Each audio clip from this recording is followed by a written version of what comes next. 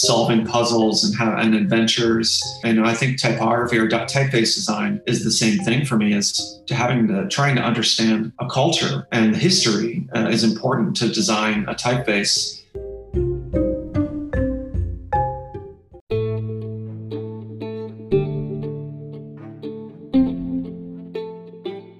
Hi everyone, thanks for tuning into Nodes of Design. To help support our mission spread knowledge, we have a very special guest on today's episode. Let's welcome Joe Stizzline. Joe is a creative director and a typeface designer. He had worked with Steve Jobs to define Apple's photography and packaging standards, and with Michelle Obama to launch a Let's Move program for healthy schools. He also designed the iconic identities for Netflix, Nike, Knit, Dwell Magazine, and Mac OS X. Along with these, he also built a global design studio at Google and had designed typefaces in major writing systems around the world, created campaigns that made Nike Free the World the best-selling shoe. In this episode, Joe had shared wonderful insights on typography, and we discussed on what's the major difference between a typeface and a font and how to choose a perfect typeface from millions of available choices. The later part, we discussed on what are the best practices for choosing a font pair, and Joe had shared us with some wonderful examples on different popular font pairs that one can use. In the end, we spoke on how to craft typography for accessibility, and we ended the show by Joe's words of advice for young designers to get into typography and build attractive portfolios. Hope you guys enjoyed this episode, and on every Friday we release new episodes with different creative leaders from around the world to help you better understand different concepts related to design. So don't forget to tune in into Notes of Design every Friday. With that being said, happy designing everyone.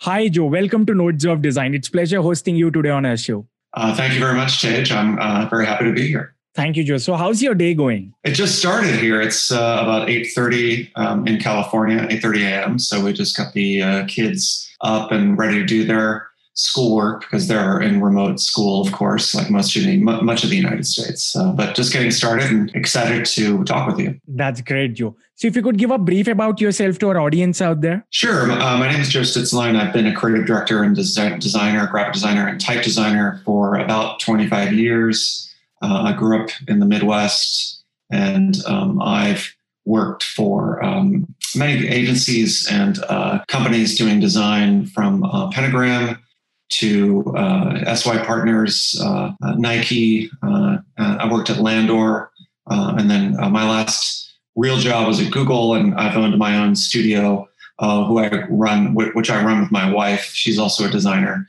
We've been running it for about 5 years now, and I've done a wide variety of work, which I enjoy. Everything from designing typefaces to designing logos like the Netflix logo, and designing campaigns at Nike for many footwear launches, as well as the Olympic trials. And then, we've been focusing a lot in the last 5 years on motion first identities that are code based, because a lot of what we do is very digital, of course. And so we work with a lot of engineers and creative technologists to bring our design ideas to life, which is always fun, and it's always changing, which just keeps it engaging and interesting. That's wonderful, Joe. So what was your journey into design, and how did you start? And what are your tips to the beginners on how to start? Oh, well, that's a great question. I was in high school. I really enjoyed art class and painting. I was always an okay student. I really enjoyed reading, but I wasn't really engaged with academia until I took an art class. And, I was kind of saved by an art teacher, Mrs. Crockett. And she taught me, to love painting and love drawing. And that's when I really started becoming engaged more as a student in general. And from high school, the local university where I grew up in the Midwest, in a town called Cincinnati, happened to have a world-class design program, but it was just kind of a community school, lucky for me. And I went there and happened to fall into a world-class graphic design program. I didn't even know what graphic design necessarily was. And back in the 90s, graphic design wasn't as, widely known like it is now. We didn't have the web.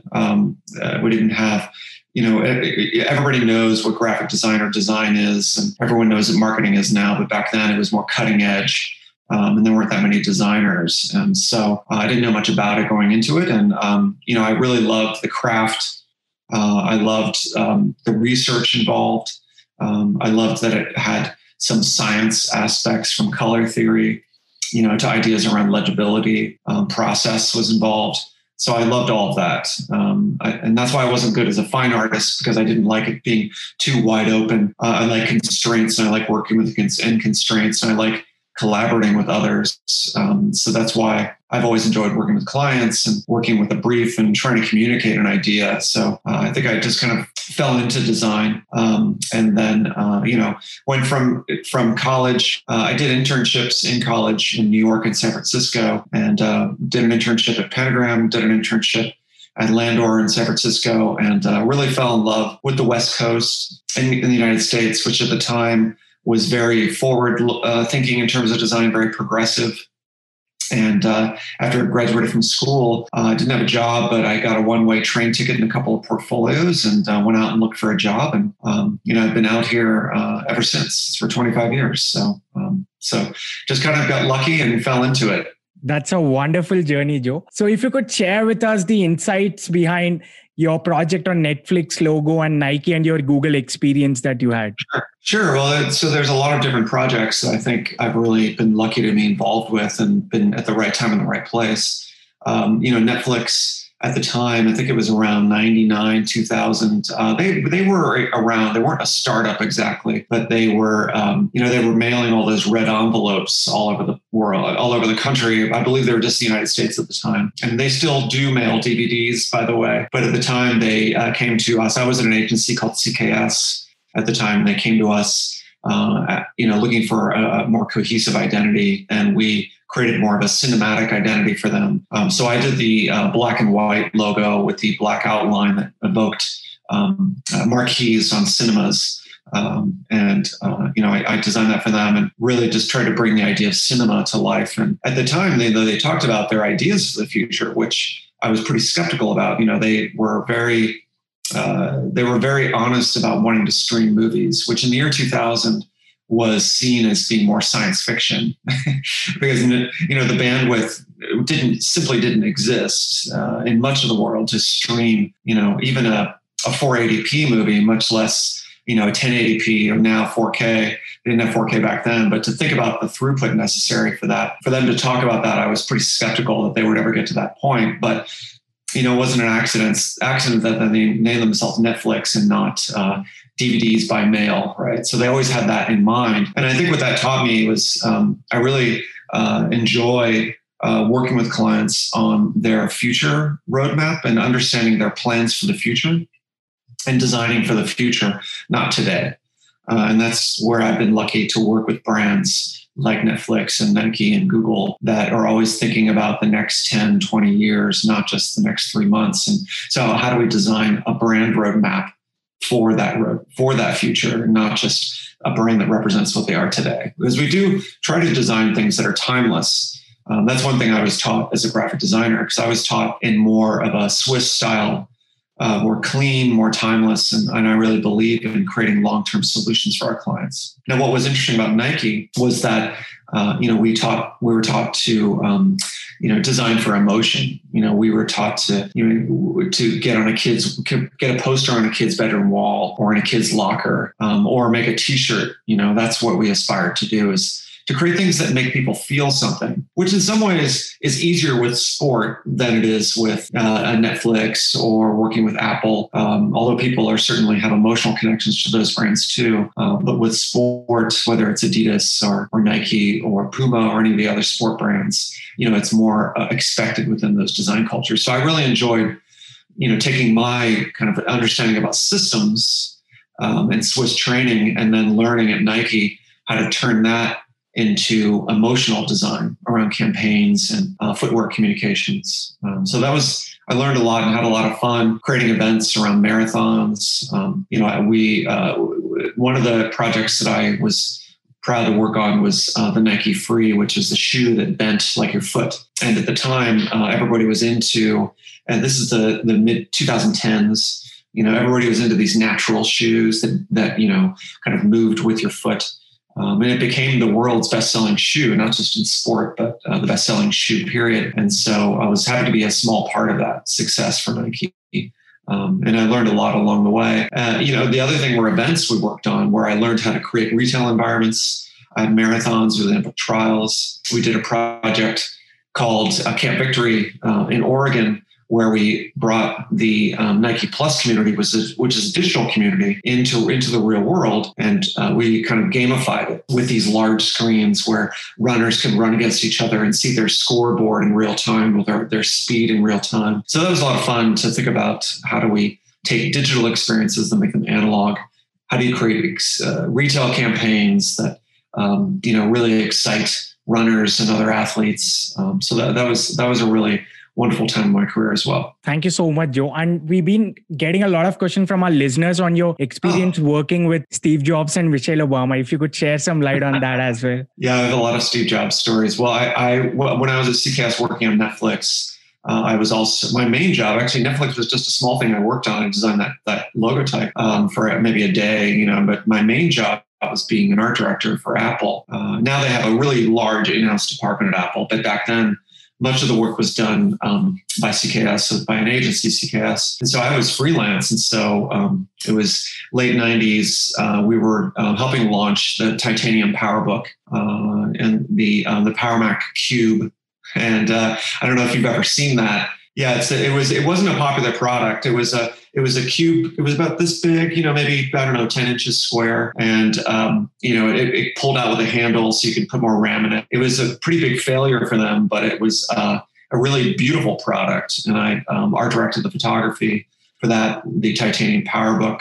I believe I worked on one of the CRT iMacs, although I can't remember. And I helped out with some other packaging as well. But, we worked for 13 months on building the photography style, setting the standard for that. A lot of really getting into the details. And Steve was very detail oriented, which was great, around what's the right density of the shadows or the reflections of the product in the photograph, or what's the right angle to choose for the product. He was very, very detail oriented for a CEO. And, very in the weeds, also very inspirational. He would hop on when we would meet and we would talk about work, but then he would hop on a browser and surf around and just talk about things that he liked as well. So it was kind of like an Apple keynote meeting with him every time, where he'd try to teach us things about design or architecture. That's wonderful, Joe. Thank you so much for sharing all these wonderful insights. So what are your tips to the beginners on how to start into design? Well, I think that, it's you have to be a very good student now. I was not a great student, so I got lucky. And I think you have to work really hard to get into a good design school now. Just the criteria is so much more competitive now than it was back then. I think in general, universities are more competitive in general, not just design. But I think it helps to have a love for research. I think design now involves understanding consumers, understanding people and what their motivations are, what their lives are like. I remember working for Procter & Gamble in Cincinnati for a few years. And I was the creative director of Crest, which is a toothpaste, all around the world, I'm sure, as you know. And so I spent time doing focus groups all over the country, helping, understand why people pick up certain packages versus others, visiting families in their homes in Cincinnati to understand what do they really value about a new product line that P&G was thinking about launching, or, why that product is important for their lives. So there's a bit of a psychological research aspect that comes into play with design, especially now, when you think about the web and you're designing software or apps, you're trying to drive engagement and you're trying to create a user experience that's effective. It's really about psychology and how do you create an experience that gets them to what they really want to get out of the experience as quickly as possible. I think from a brand perspective, we often talk about that we design the signals that companies want to send out to the world and their target audiences, whether that's the media, crafting a message that is important to the media, or whether that's creating an experience for people and customers. It's all about what does that customer, what does our client want to create in terms of a messaging platform and a brand position. And then we design signals to send out to the world and those signals take the form of images or identities or digital experiences. But it's really about, we spend a lot of time trying to understand how to create that communication between a brand and its target audiences. That's really what my job boils down to. Thank you so much, Joe. So let's begin our episode with typography. So what exactly is typography and why is it important? That's a great question. Typography has two sides of it, and I'm very passionate about typography. I think, I'm a bit of a nerd, and I grew up as a bit of a nerd, and I love detailed things. And I love picking apart puzzles. I played Dungeons and Dragons a lot growing up. Did you play it all growing up, Tej? We never had. No, you didn't have it, but maybe had board games. Or yes. Video games. Maybe. So I loved the puzzle aspect of that, of solving puzzles and adventures. And I think typography or typeface design is the same thing for me, as trying to understand a culture and the history is important to design a typeface that's in a different alphabet. And so of course, we speak English just like you, and our alphabet is called Latin because it was designed by the Roman Empire and they spoke Latin. But, even though we speak English, the alphabet is actually Latin. And so I recently designed or creative directed a Devanagari alphabet font, which you might speak Hindi, right? And so the alphabet is called Devanagari. And so I took time to research Devanagari and what it looks like and why does it have the horizontal line across the top that all the letters hang down from. And so that was really a lot of fun, as the research aspect is very important to typography and typeface design. I worked with an Arabic type designer recently as well to understand the nuances of, why the position of certain forms means what it does. Latin is 26 letter forms in caps and then lowercase. And other alphabets come in hundreds, if not thousands, of different letter forms. So it's important to understand the culture that you're designing for. And I guess that's really true of any design project. If you're designing a household product for a family, you have to understand what motivates families. And it's very similar with the typeface as well. You have to understand the culture you're designing for. So there's typeface design, and then there's typesetting, which is typography, which is really the art of layout, the art of legibility, clear content hierarchy. So I think those coming together is really where I like to live as designer. Thank you so much, Joe. And coming to the second question, which has been most of the times confused by a lot of people, which is what's the difference between a typeface and a font, and how to choose a perfect typeface from millions of available choices? It's funny. It's not. There's no agreed upon definition between the two. I always tell people that typefaces are what designers call typefaces, and fonts are what your mom calls a typeface. Right, because Microsoft and Google call them fonts, and so and we eventually type designers are going to give up and just call ourselves font designers, because that's what the whole world is going to call them eventually. But I think there's a bit of a technical side to fonts that they're more about the family and the binary. Engineers behind typefaces will refer to them as fonts. And typefaces, to me, have their root in lead type and Gutenberg and all that good stuff, because typing was a verb, of course, so it's, I think there are two sides of the same coin from a terminology perspective to me. So how to choose a perfect typeface from the all available choices for any given project? Well, for me, it's all about psychology and what signal do you want to send for your project. If you want something that feels trusted and friendly, I think that's why a lot of tech brands are using geometric sans serifs, because they have a combination of being crafted and trustworthy, but then they feel friendly because they're based on circles, right? And so I think it's important to understand the psychology of the signal you're trying to send for your client. Now, if you're designing something for a lifestyle brand, maybe you want something a little bit more of like a serif, something that's a little more passionate and emotional, a little more personal and intimate. So I think it's about the qualities and the personality attributes first, and then you try to find typefaces that match those. I think that helps it narrow it down too, Tej, because there are millions of faces out there, and they're on Google Fonts, and they're in Adobe Typekit, and they're on fonts.com, and they come with the operating systems now. So it's really hard to choose the right one. And I think that's why you have to go back to the personality attributes you're trying to identify, and that helps you narrow the list down. Thank you so much, George. Second question is also somewhat related to this, which is what are the best practices for choosing and pairing of font? If you could share some examples of your favorite font pair. Oh, wow. That's a great question. I really enjoy combining serifs and sans together. I think that I'm a big believer in dance partners in design, or I guess some designers might refer to as wine pairings. And I like to have a little contrast in the design system of maybe a sans as a display font that gives you a nice modern feeling, and then a serif that is very legible at text sizes. Now that's only recently come back. That used to be the way to do it back before digital, because we had magazines and books. Now, for a long time, I would say a good 20 years, there's a bit of the dark ages where we had low resolution screens that dictated sans serifs to be used more because they were more legible, especially on mobile when we had, I would say, less than 200 PPI screens. Now it's actually really hard to find a phone that has less than 300 PPI. I mean, I've done the research, even in rural India, you can get a very good, very affordable phone at a very high resolution. That wasn't necessarily the case 5-7 years ago, but now Retina class resolution is the dominant resolution everywhere around the world. Even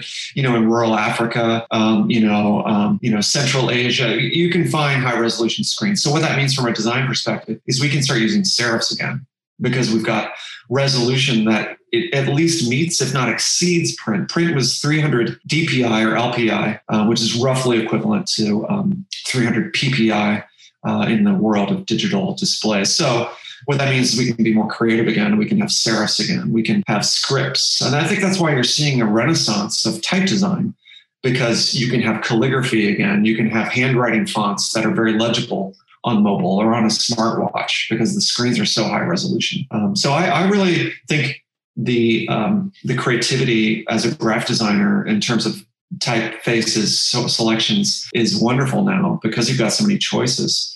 So I really like to do interesting combinations of serifs and sans. I really like some of the German revivals from the 60s. I like Renner was one of my favorites type designers. He designed Futura. He also designed a typeface called Plaque that was re-released by Monotype a couple of years ago, and it's beautiful. It's got really interesting quirks and details, like the lowercase r has a circle for the terminal, which is a known Renner thing to do. I also really love, some of the revivals that Monotype has done, especially Helvetica was really strong. And I think there's some really beautiful serifs, out there, like Domain is really beautiful. I'm often trying to pitch that to my clients, so I really am obsessed with serifs again these days, and typefaces that have Easter eggs in them, those little details that you enjoy when you make something larger. I really enjoy finding typefaces with Easter eggs. Thank you so much, Joe. So how do we craft typography for accessibility and inclusiveness? That's a great question. So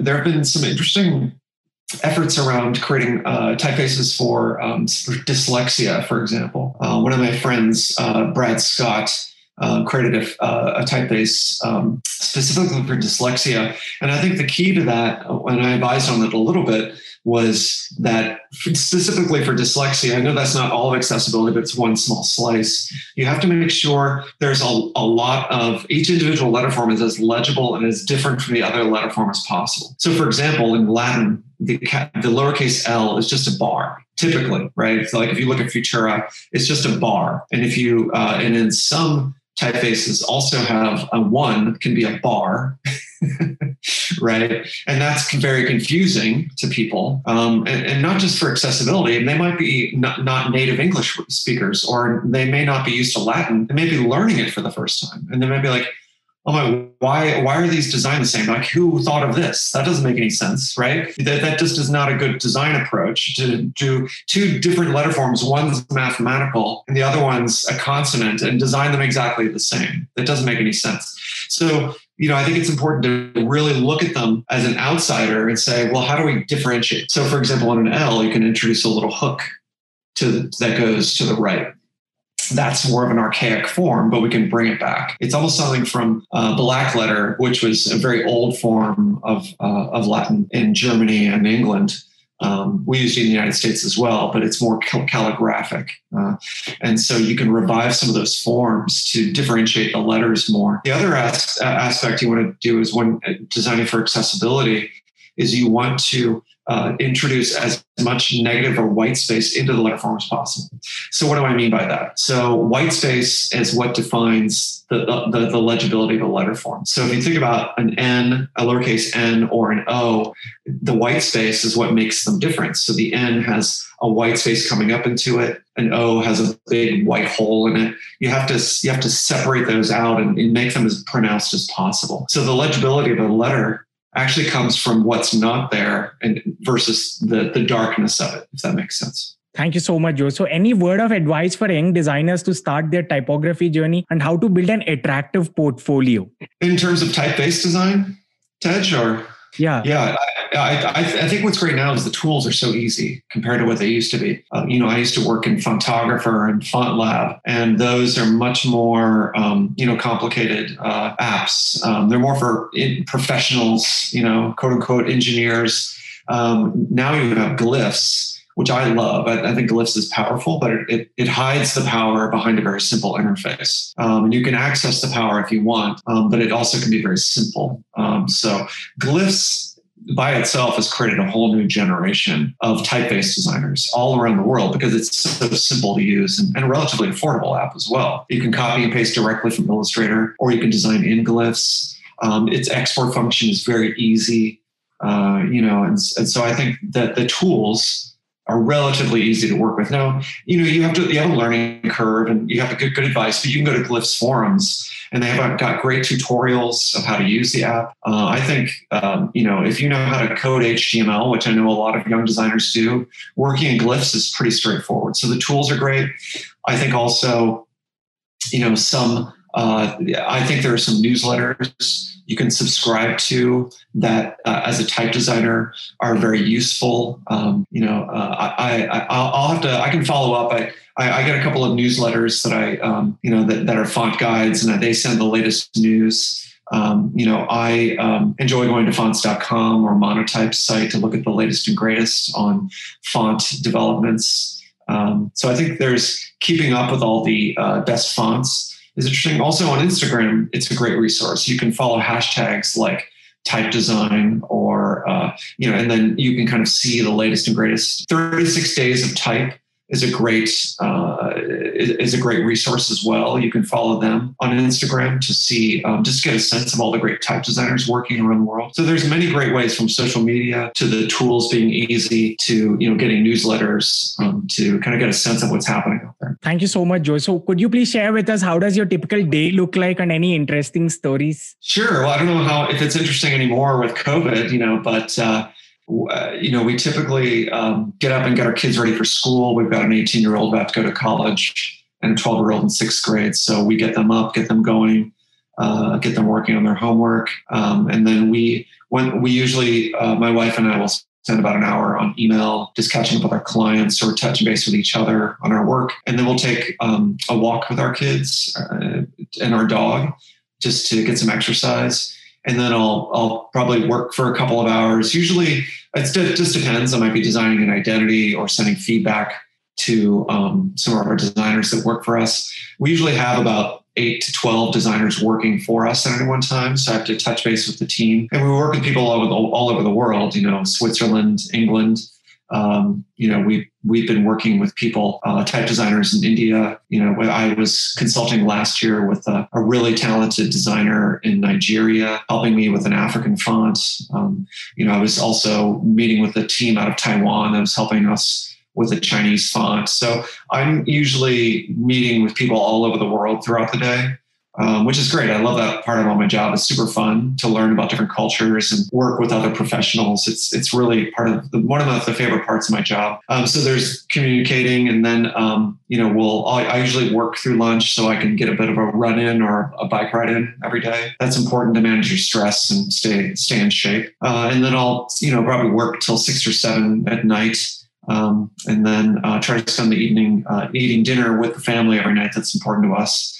We try to have a good balance of not trying to work all the time so we can stay fresh and sharp and not burn out. So that's important for us. Thank you so much, Joe. So we'll conclude the show by you recommending 3 favorite books of yours and also 3 people who inspire you the most in this space. Wow. 3 favorite books. I'm a pretty avid reader. That's hard to narrow down. Gosh. Well, let me start with the design book. I really like Michael Bierut's book, How To. It's a great book. I think he's coming out with a new edition, by the way. I think he just posted about that. It's called How To, and he writes about case studies that he's done over the years at Pentagram, and I think a little bit of Vignelli. And he breaks it down on what the lessons were behind the work, which I think is really powerful. So it's not just about the beauty of the work or the end result, it's about how he got there in the process, which I think is really powerful for designers to see the process. I'm also reading the letters of John Adams and Thomas Jefferson right now because I love history. So that not necessarily about design, but I think it's important for designers to branch out and just be students of life. So for me, the history is important, and I enjoy reading about it. I also just read Martian Chronicles again, which is a wonderful science fiction book from the 1950s, but it's beautifully written. I'm a big sci-fi person, and I do like to read trash sci-fi, but I also like well-written sci-fi too. So it's okay. Both are okay. But I can't recommend Martian Chronicles enough because it's just beautifully written. So I would say those are my 3 books to recommend. 3 people. Okay. So 3 people that inspire me, or 3. Gosh, I guess there's so many people that inspire me. First of all, I couldn't do what I do without my wife. She tells me when I'm being boneheaded or making the wrong decision. She's just she keeps me honest, Tej, and I think that's important to have somebody in your life like that, whether it's a partner or a friend or, an advisor or mentor. So she's really important to my kind of personal success. My good friend, Craig Black, he's been a good friend to get to know. He's a typographer and a muralist out of Scotland. And he really always approaches things from a perspective of joy and creativity, which is a good reminder for me because sometimes I get too logical about things. And then, although I've never necessarily known any of the Bauhaus designers because they passed away, they're a previous generation. I really admire the work of Jan Tschichold, who was a German designer and a member of the Bauhaus. And what was inspiring about him was that he was doing experimental typography in the 1930s in Nazi Germany. And he was actually jailed for subversive art because of his typography, which is in a way laughable. Like, why would you get jailed for typography and layouts? But, they were trying to stamp out anything that they perceived as leftist and subversive. And so he was jailed for a short time before he left the country. And, I think he's just a hero of mine because of his craft and everything he designed, but also because, he stood up for what he believed in. So those are my kind of 3 influences in my life. Thank you so much, Joe, for sharing all these wonderful insights with us. We are looking forward to host you again in our upcoming episodes. I'd love to, Tej, and I really enjoyed it. So I hope your audience does too.